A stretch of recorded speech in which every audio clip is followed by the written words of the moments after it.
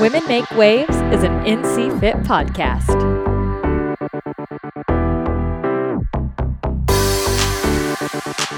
What's up, listeners? Welcome back to the Women Make Waves podcast. I'm your host, Lindsay, and today, Laura, Ariel, and myself are sitting down with the first ever listener-nominated guest, Aubrey Lee. This episode had me so inspired, you guys. Aubrey was diagnosed with muscular dystrophy, but has not let that stop her from being the biggest advocate for the disabled community I've ever met. We've linked all the ways that you can get involved. You can help stomp out shame and stigma and ableism surrounding the disabled community and do your part to make a difference. We talk about the difference between surviving and thriving. We talk about Aubrey's aha moment and what really helped her start building this community, and all of the things that Aubrey does above and beyond her diagnosis. We've linked all the ways to get a hold of her in the show notes, so look forward to being just as inspired as we were throughout this episode. Enjoy!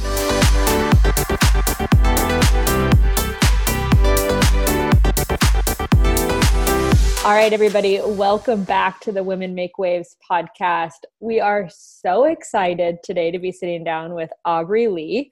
She was actually our first guest that was nominated by a listener, so I'm super excited to dive into that. And just so stoked to hear your story. You wrote a letter to your younger self that I shared with Laura and Ariel, and all of us were in tears. So outside of being an incredible speaker, she is an incredible writer and just touches the hearts of so many. I'm super excited to welcome you to the show, Aubrey. And as always, we like to start by asking, how are you making waves?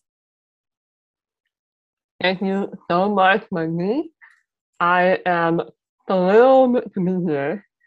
First, I must give a shout out to Lizzie, my good friend who nominated me for this. So thank you, Lizzie. I will also say that over the past few years, I've been doing more speaking, but this is the first time I've done a podcast. And I think it's so fun that it is this podcast because I'll tell you a bit more about myself. So I have a form of muscular dystrophy. And usually this is the first thing that people notice about me, that I use a power wheelchair to get around. And some other parts of my muscular dystrophy are that I'm hard of hearing. So I always need captions on movies, and I also have a bit of a speech impairment, but I hope that all of you out there are doing all right with understanding my speech so far. And so the reason I think it's so fun that this is my first podcast is that this is a fitness podcast, and people don't always think about disability and fitness going together. And I will admit I don't know much about sports. I don't know much about exercising. My version of exercising is getting out of bed every morning. So just getting myself up and into my wheelchair. But I'll share with you that I feel that I've always had such good relationships with and experiences with athletes. I feel that athletes have always been so kind to me and curious about me, and so it is an honor to be on this podcast today. So to answer your question, Lindsay, about how do I miss waves, I thought a lot about this question before we had this conversation today, and I think the way that I want to answer it is that I, throughout my life, have always been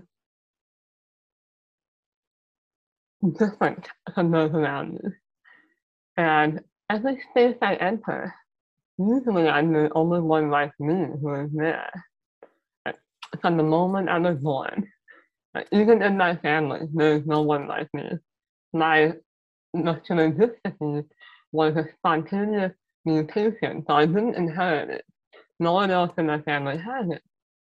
And so I am a woman, I'm a Chinese American woman, and I'm a disabled Chinese American woman. And as a woman, it's not hard for me to find other women, a community of women. As a Chinese American, I live in a family of Chinese Americans, and I can find the larger community of Chinese Americans. But being disabled, it took me a long time to find the disability community. And I'll share that story. So I mentioned in every space I enter, I'm usually the only one like me.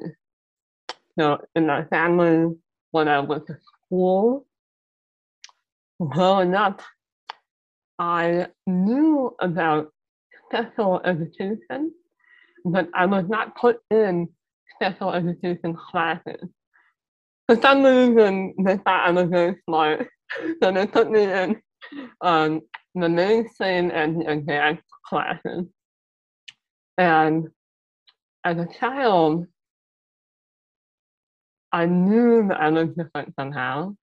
Um, Sometimes this came up when other children asking me, why are your lips like that?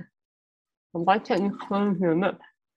Just go like this, they would say, and they would close their lips, and I would say, I just can't do it, or I was just born this way. And yet I saw that the same classmates who would question why I looked a certain way would also be amazed at how well I could draw or at how good my test scores were. So I said, if you will see me as different, I want you to see me as exceptional. So I worked very hard on getting good grades. I I loved making art, and I also loved how being an artist made people see me as more than just someone who looks different. And this is how I thought that I was making waves as I was growing up. But now I'll tell you the story of a program that I did when I was in high school. I applied for a forum called the California Youth Leadership Forum for Students with Disabilities, where they selected 15 disabled students from the state and brought us to Sacramento to learn about disability history, culture, and activism. And the reason I signed up for this was because I was an overachiever. And I said, all right, let me just sign up for anything that might look good on my college application. And I show up there and I enter the lobby and all the counselors start cheering. And I feel so uncomfortable because I had never had that kind of celebration of my identity. And then I go into the next room and there are 10 other people in wheelchairs there. And my first reaction, I confess, was I don't belong here. Because up to that point in my life, I had worked so hard to prove myself beyond my disability. I had worked so hard to have other people see me as capable. And somehow I felt that by associating with other people who are like me, that I would lose the place that had fought so hard to carve out for myself in the mainstream.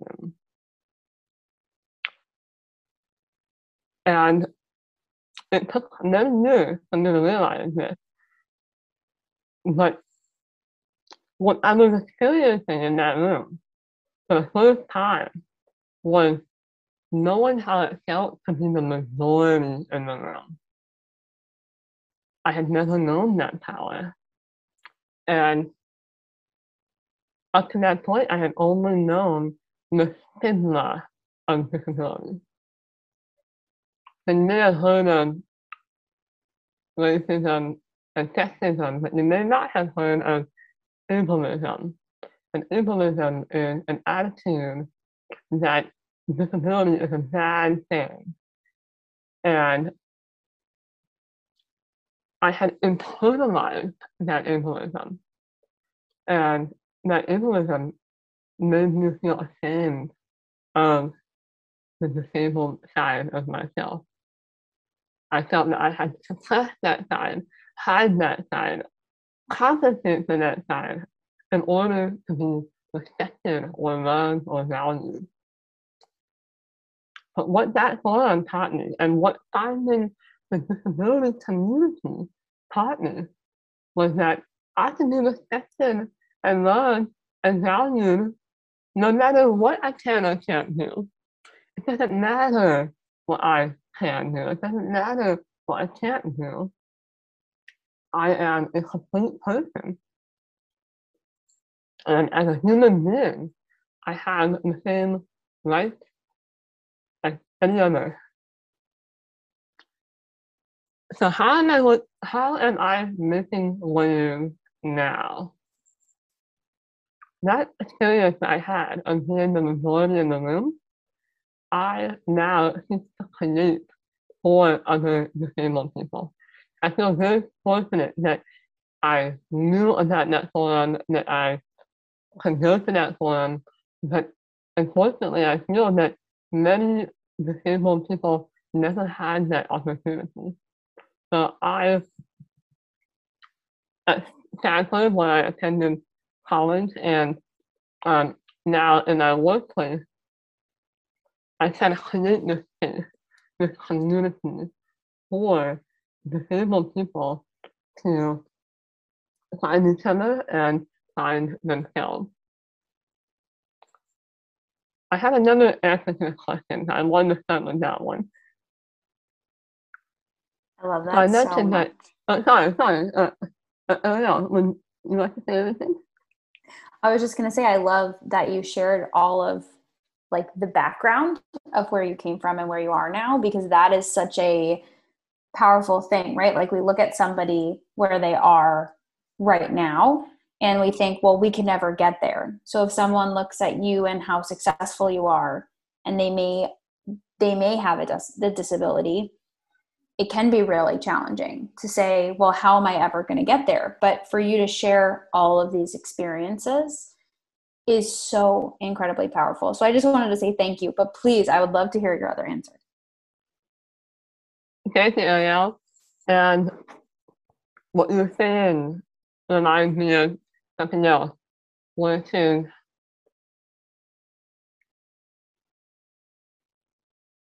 the disability community has a complicated relationship with the concept of being inspiring. So the word inspiring comes up a lot when people talk about disabled people. And what I love is when I can inspire other disabled people. So I know what you're saying about someone who might be maybe a younger version of me somewhere out there. Hello. Feel free to reach out. But yes, I want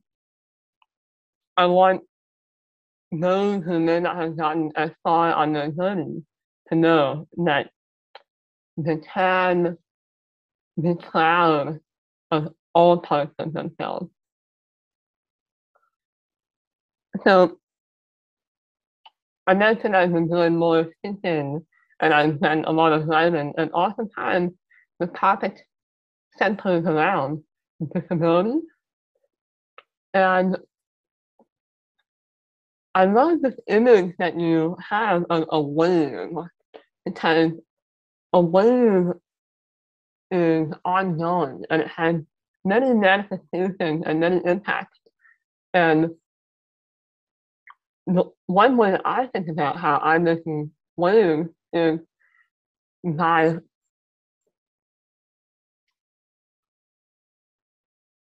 celebrating the fact that I am disabled, like being disabled and proud, and also being an artist and being an engineer and being many more things, and being all of these things at once in my in my life as I have entered these spaces that I need to change to fit me because we've never had anyone like me before. So much of my time and energy is consumed by just just fighting to have that place.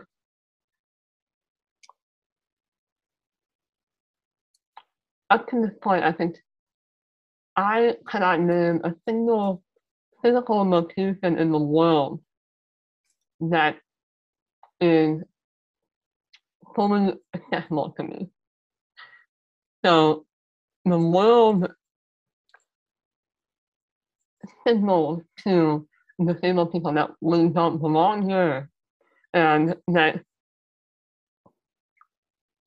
they would be just as happy as that the world would be just as happy if we did not exist. So carving out new spaces for myself and for other members of the disabled community is a way that I make waves and it takes a lot of my time. I don't want it to be the only thing. I I think it would be a sad thing if someone who doesn't fit into the world has to spend their entire life just maintaining their existence. So a good friend of mine talks about not just surviving, but thriving. So I can get by every day. That's not enough. I don't want to settle for just surviving. I want to do things that make me happy. I want to do things that I even wonder if I can do. Like I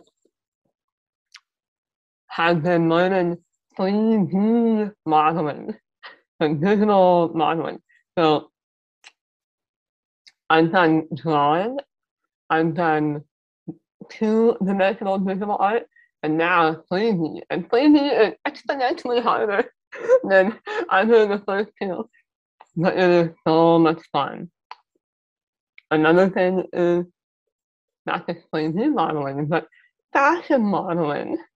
So when I was little, there were no disabled fashion models that I saw. Now I'm seeing more, and that inspires me. Something I have felt for a long time is why is disability considered ugly? When I was younger, I had to do some research paper, and in my research, I found a study that was using disability as a standard for ugliness. So in the metrics, they were using disability um, as being on par with being ugly. And I think that is very wrong. And so I feel a bit shy about saying this, but I've been very grateful that people have called me beautiful. And I, even without that, even before that, I decided for myself, if no one else will call me beautiful, I want to call myself beautiful. And the saying, beauty lies in the eye of the beholder. Well, here I am. I am a beholder, and I will behold myself and call myself beautiful. And that is another way that I'm trying to defy what the world tells people about disability. That we don't belong here, that we aren't beautiful, that we don't deserve respect, and that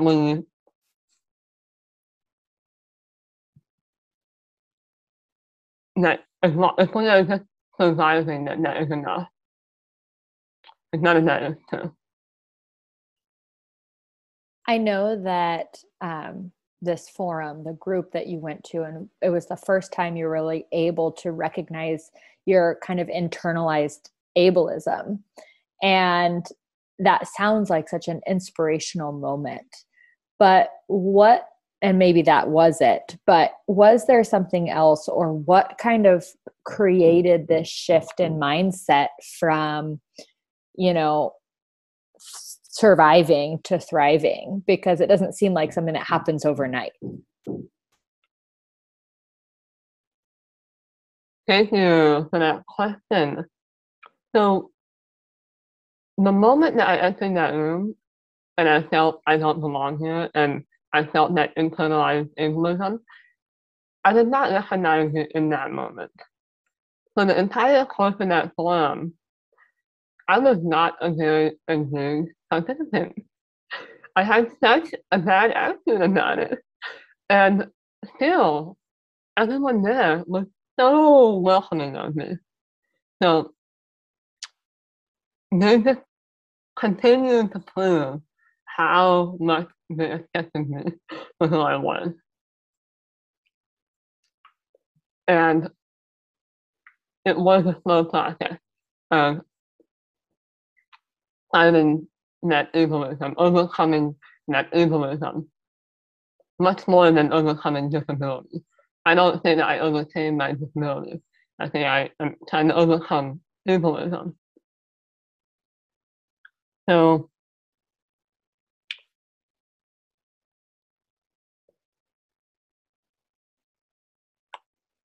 from going from surviving to thriving, that was, I'd say, a realization I had over the past year or so. And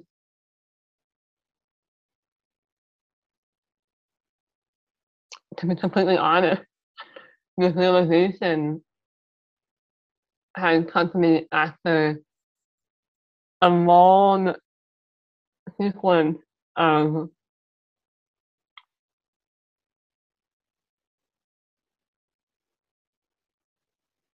soul crushing, heartbreaking events. So, coronavirus. About a year, a little more than a year ago, when coronavirus started taking over the US, the news articles that I would see would not mention disabled people or people with chronic health conditions whom the CDC recognized as being high risk for complications or death from coronavirus. And if news articles did mention us at all, it would be by saying most people don't have to worry. Only people with health problems have to worry. And this word only said so much to me. It said, wow, you don't really care about us. We are just an accepted casualty. It was so baffling to me. Why were those news articles not saying that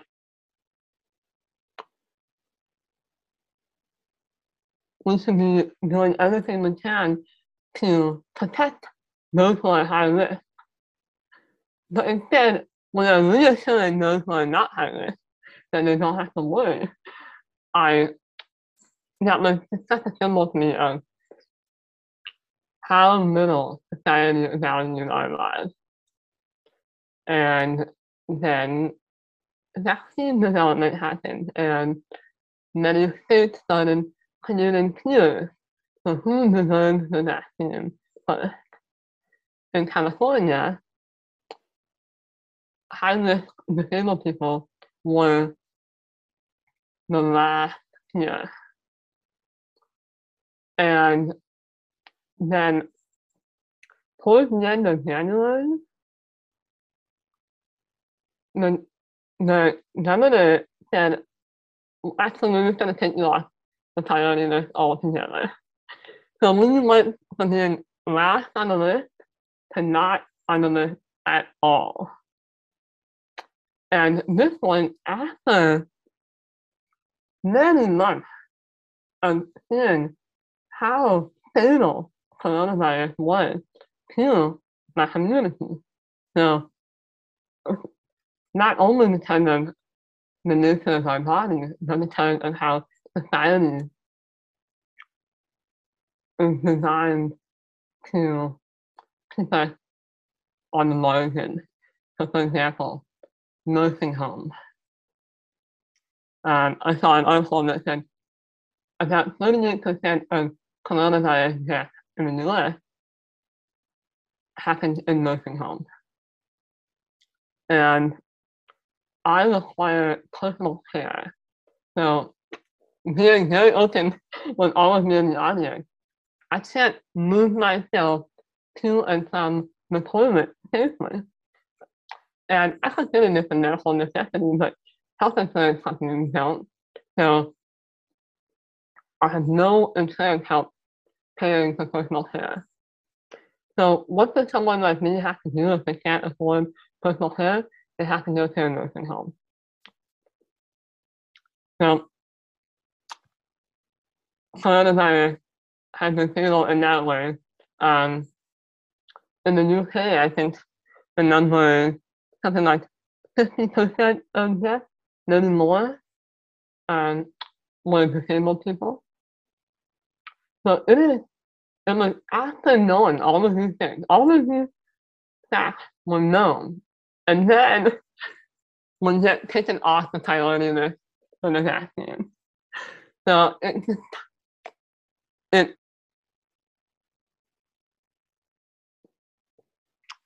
at that moment, and after many of these moments,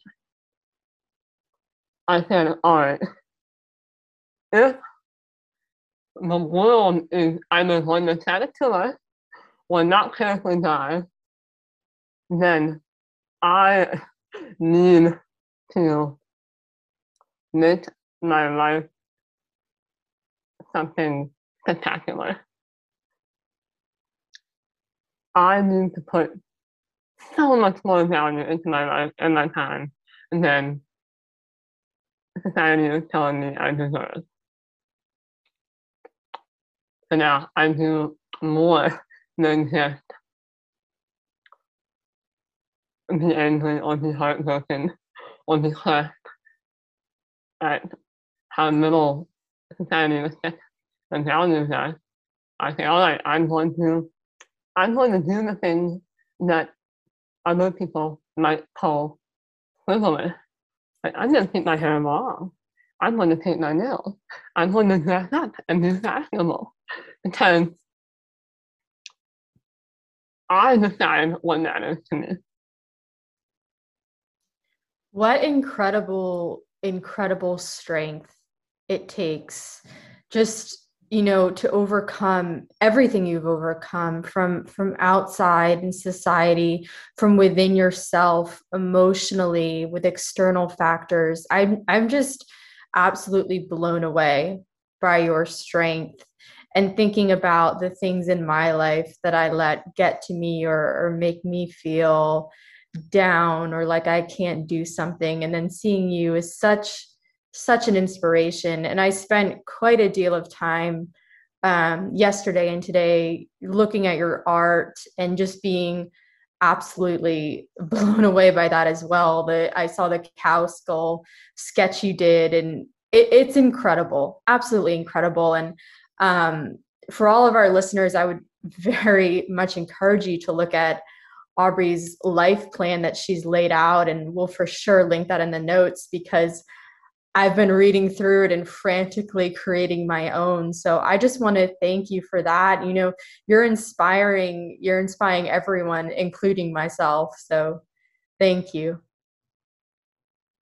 Thank you, Laura. I love that you had checked out my life plan and that you are writing your own life plan. A comment on that. I think that the disability community tends to experience very acutely phenomena that affect everyone more generally. So the isolation of the pandemic has affected everyone, but the disability community experiences that isolation in very acute ways.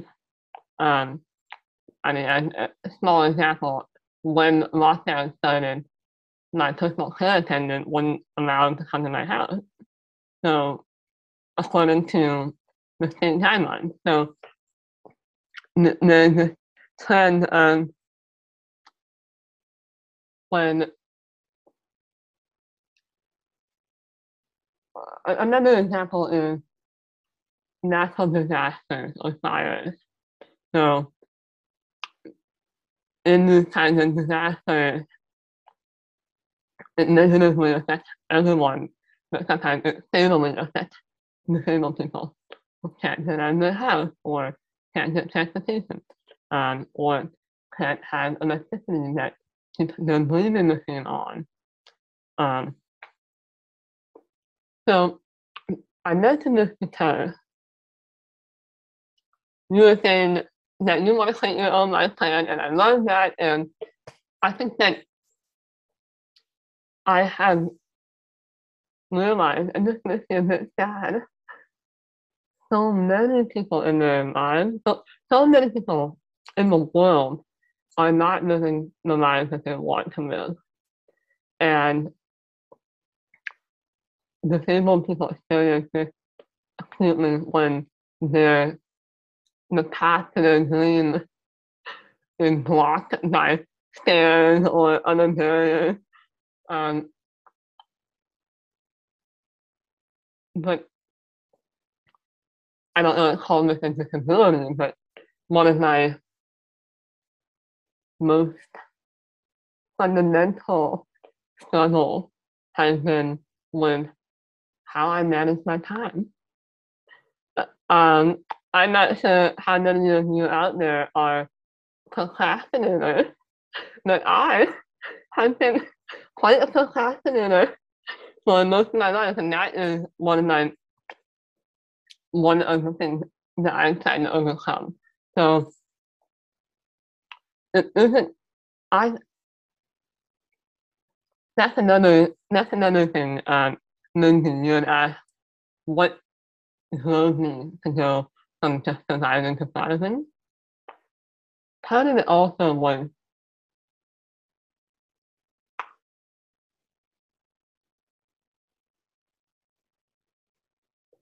society does not make it easy for me to live my life. But there are also things that I do to myself that aren't how I would choose to act. So I ask myself, how can I just say that every choice I make, every thing that I do is in service of achieving the life that I want to live.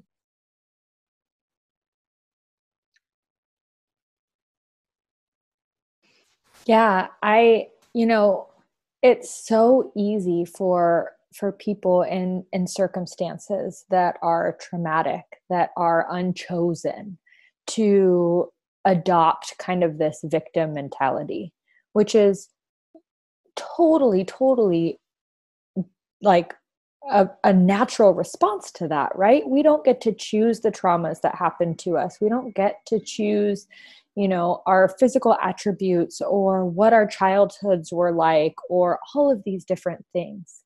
And from a therapy standpoint, there's so much that you can understand, and maybe not even understand, but recognize and validate that the trauma or the traumatic experience or whatever the experience may be was brutal and unfair and not chosen.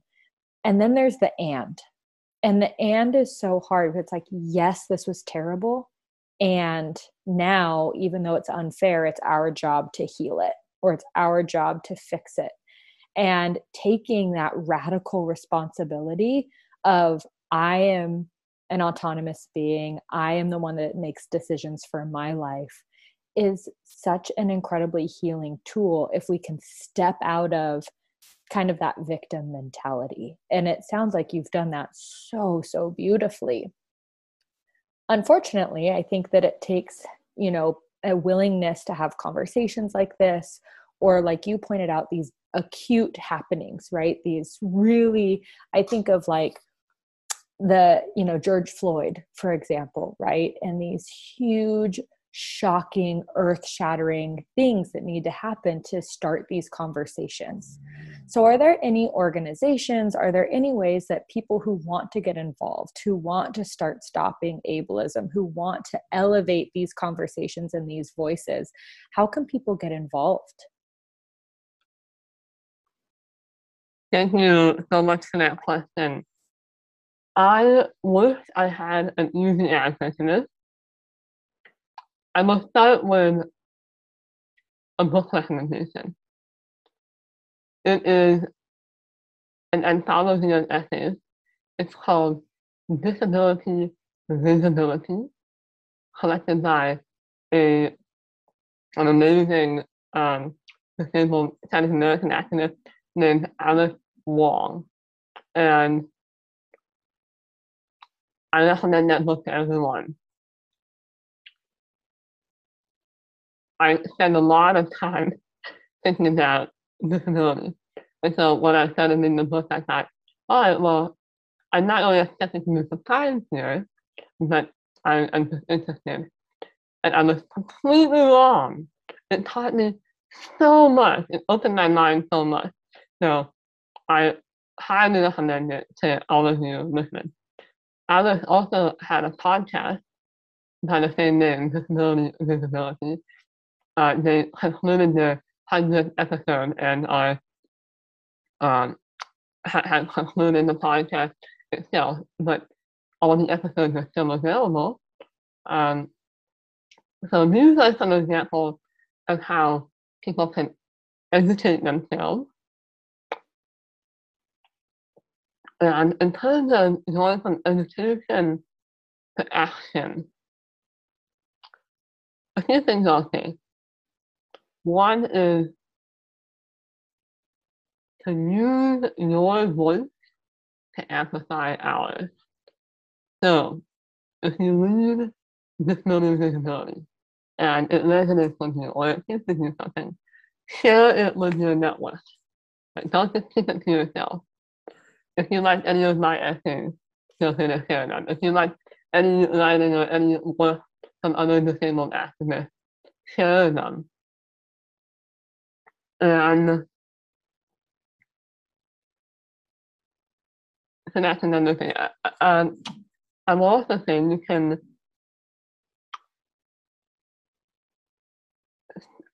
become aware of, and if this is your style, if it's not, you can try it out.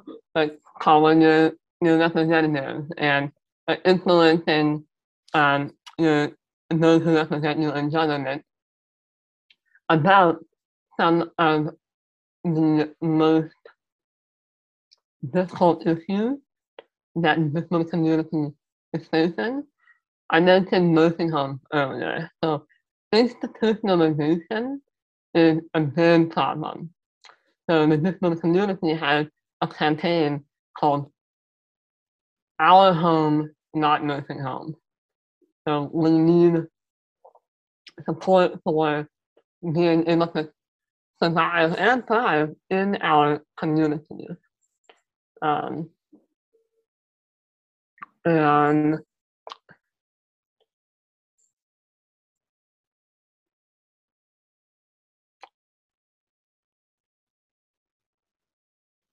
I think those are some tips for now.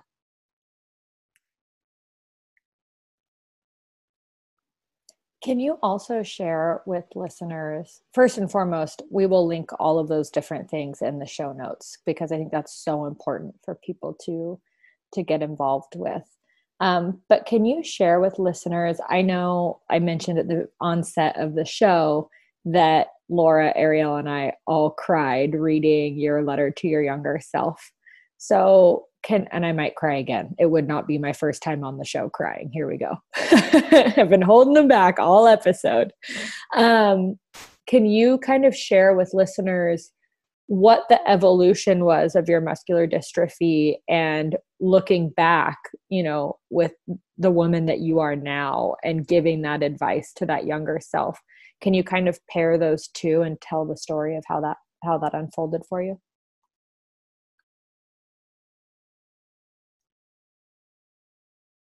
I like that you use the word evolution because muscular dystrophy is known as progressive. And some people find this ironic because progressive is thought of as positive. And for me, for muscular dystrophy, progressive means I move my muscles over time. Yet, I don't find it ironic because my body changes. So the definition of progressive is something that changes and makes progress.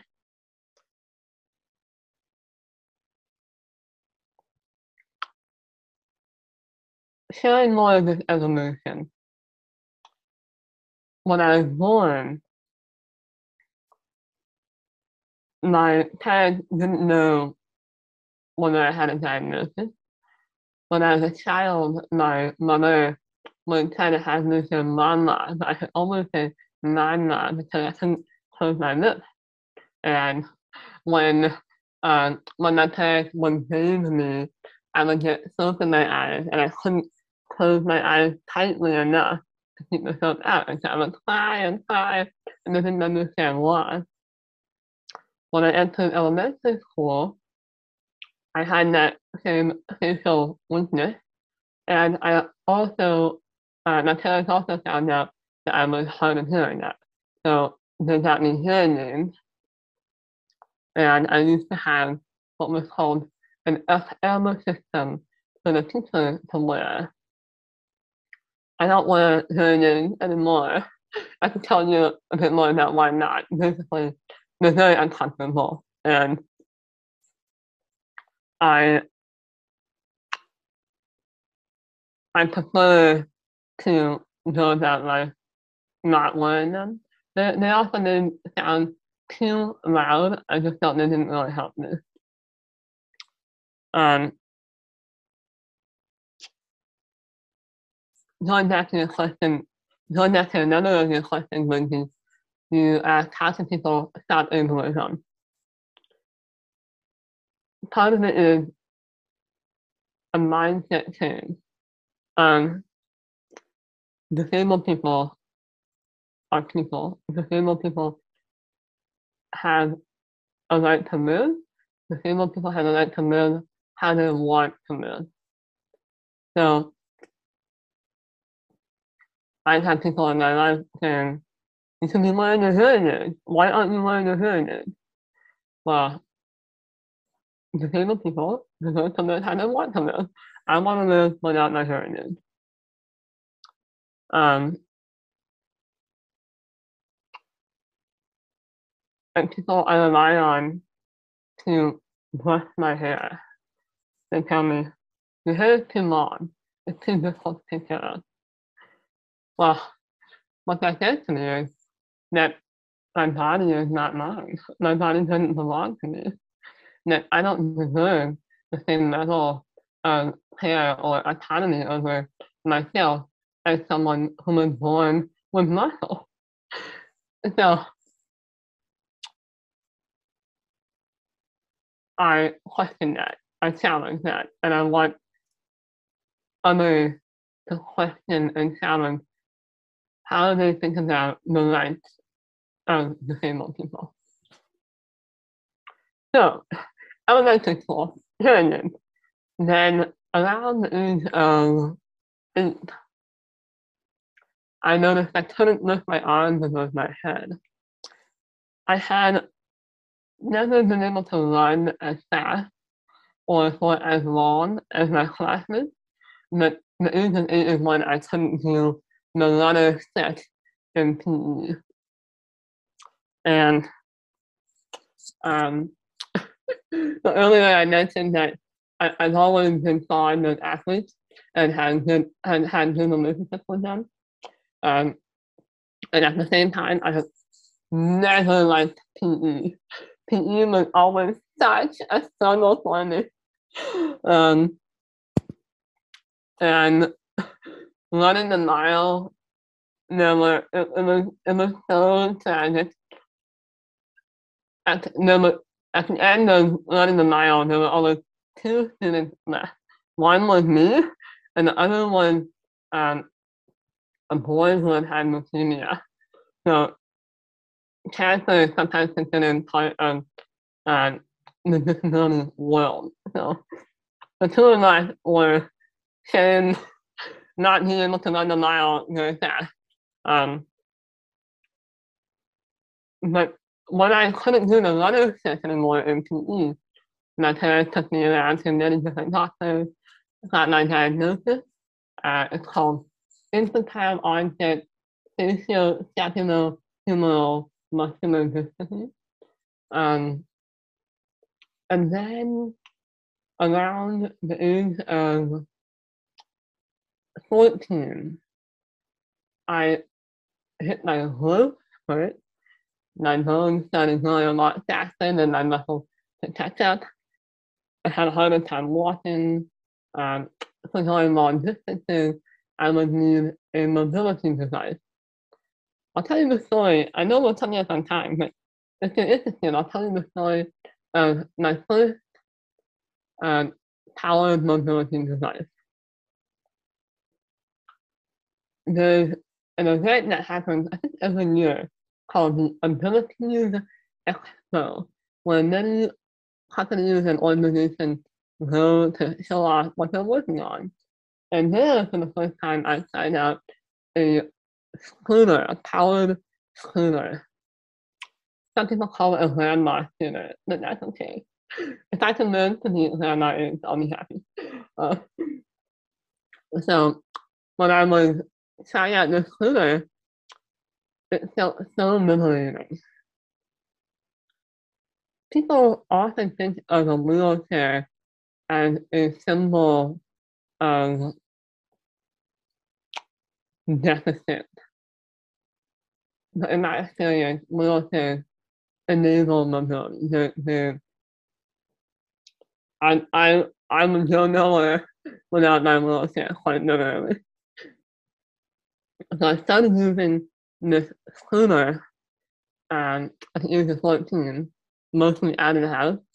At the age of 16, I think I was using a power wheelchair at home also. In college, I was still able to stand, but not quite. When I was standing, I didn't have any abdominal muscle, so I would be facing up at the sky. And then I could take a few steps, but couldn't see where I was going, and it was not very safe. I made it to college without much personal care help, and now I'm 29 years old. I lost the ability to stand many years ago. And over the past year, I've lost more muscles in my hand and in my legs. So maybe you ask, what would I tell myself? What I still tell myself is that change is good, progress is good, progressive is good. When I lost this most recent muscle in my stronger hand, I was sad. I was a bit discouraged, but I also said, let me use this as an opportunity to engineer something better than I had before. I'm working on technological innovation for expressing my thoughts, and that loss of ability has given me motivation to pursue those innovations.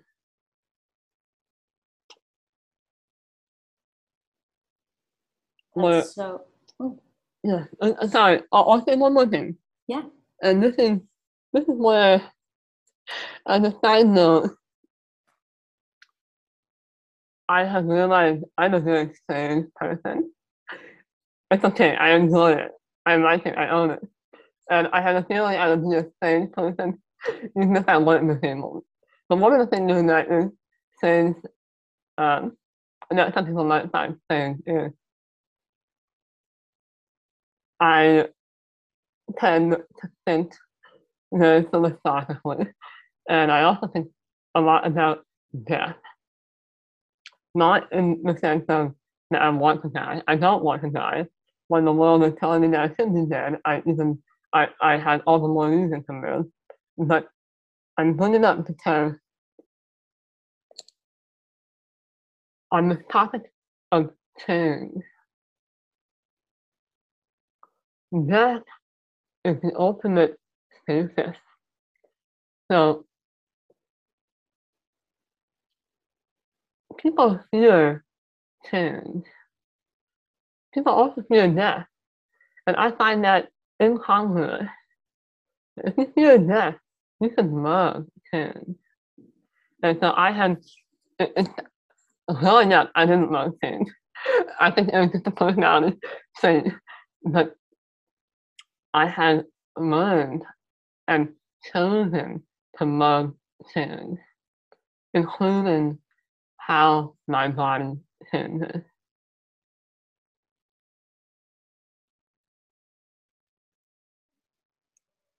Thank you for sharing that. I feel like for so many people, we get so caught up in the idea that change has to be bad and that it means something bad is coming or that there's something wrong with us because we're changing or growing or evolving. And for you to just be able to embrace the fact that change means an opportunity, that's so huge. I mean, for literally anybody to be able to use that line of thinking instead of fearing change, like leaning into it, like you're saying. I love that so much. So Aubrey, if people want to keep up with you, if they want to know more about what you're doing, if they want, we'll link some things for you, but where can people find you outside of that? Thank you. It's so funny, I just made a Linktree this morning. So I have a Linktree, Linktree / Aubrey Lee, no spaces, no dashes. And I love hearing from people. So feel free to send me an email. I'm at _@audreylee.com. Feel free to reach out on Instagram, on Twitter, check out my website. And I look forward to hearing from you. And let's be friends. And thank you, Lindsay and Ariel and Laura. I have had so much fun today. Same. Thank you so much, Aubrey. I don't think I speak for myself when I say this was by far probably like the most inspirational, incredible conversation we've had. So thank you so, so much from the bottom of our hearts. Thank you. I people who know me well know I love to talk. So I'm just honored that you enjoyed listening. Awesome, Aubrey. Aubrey. We're honored to be here with you. Thank you so much. Till next time.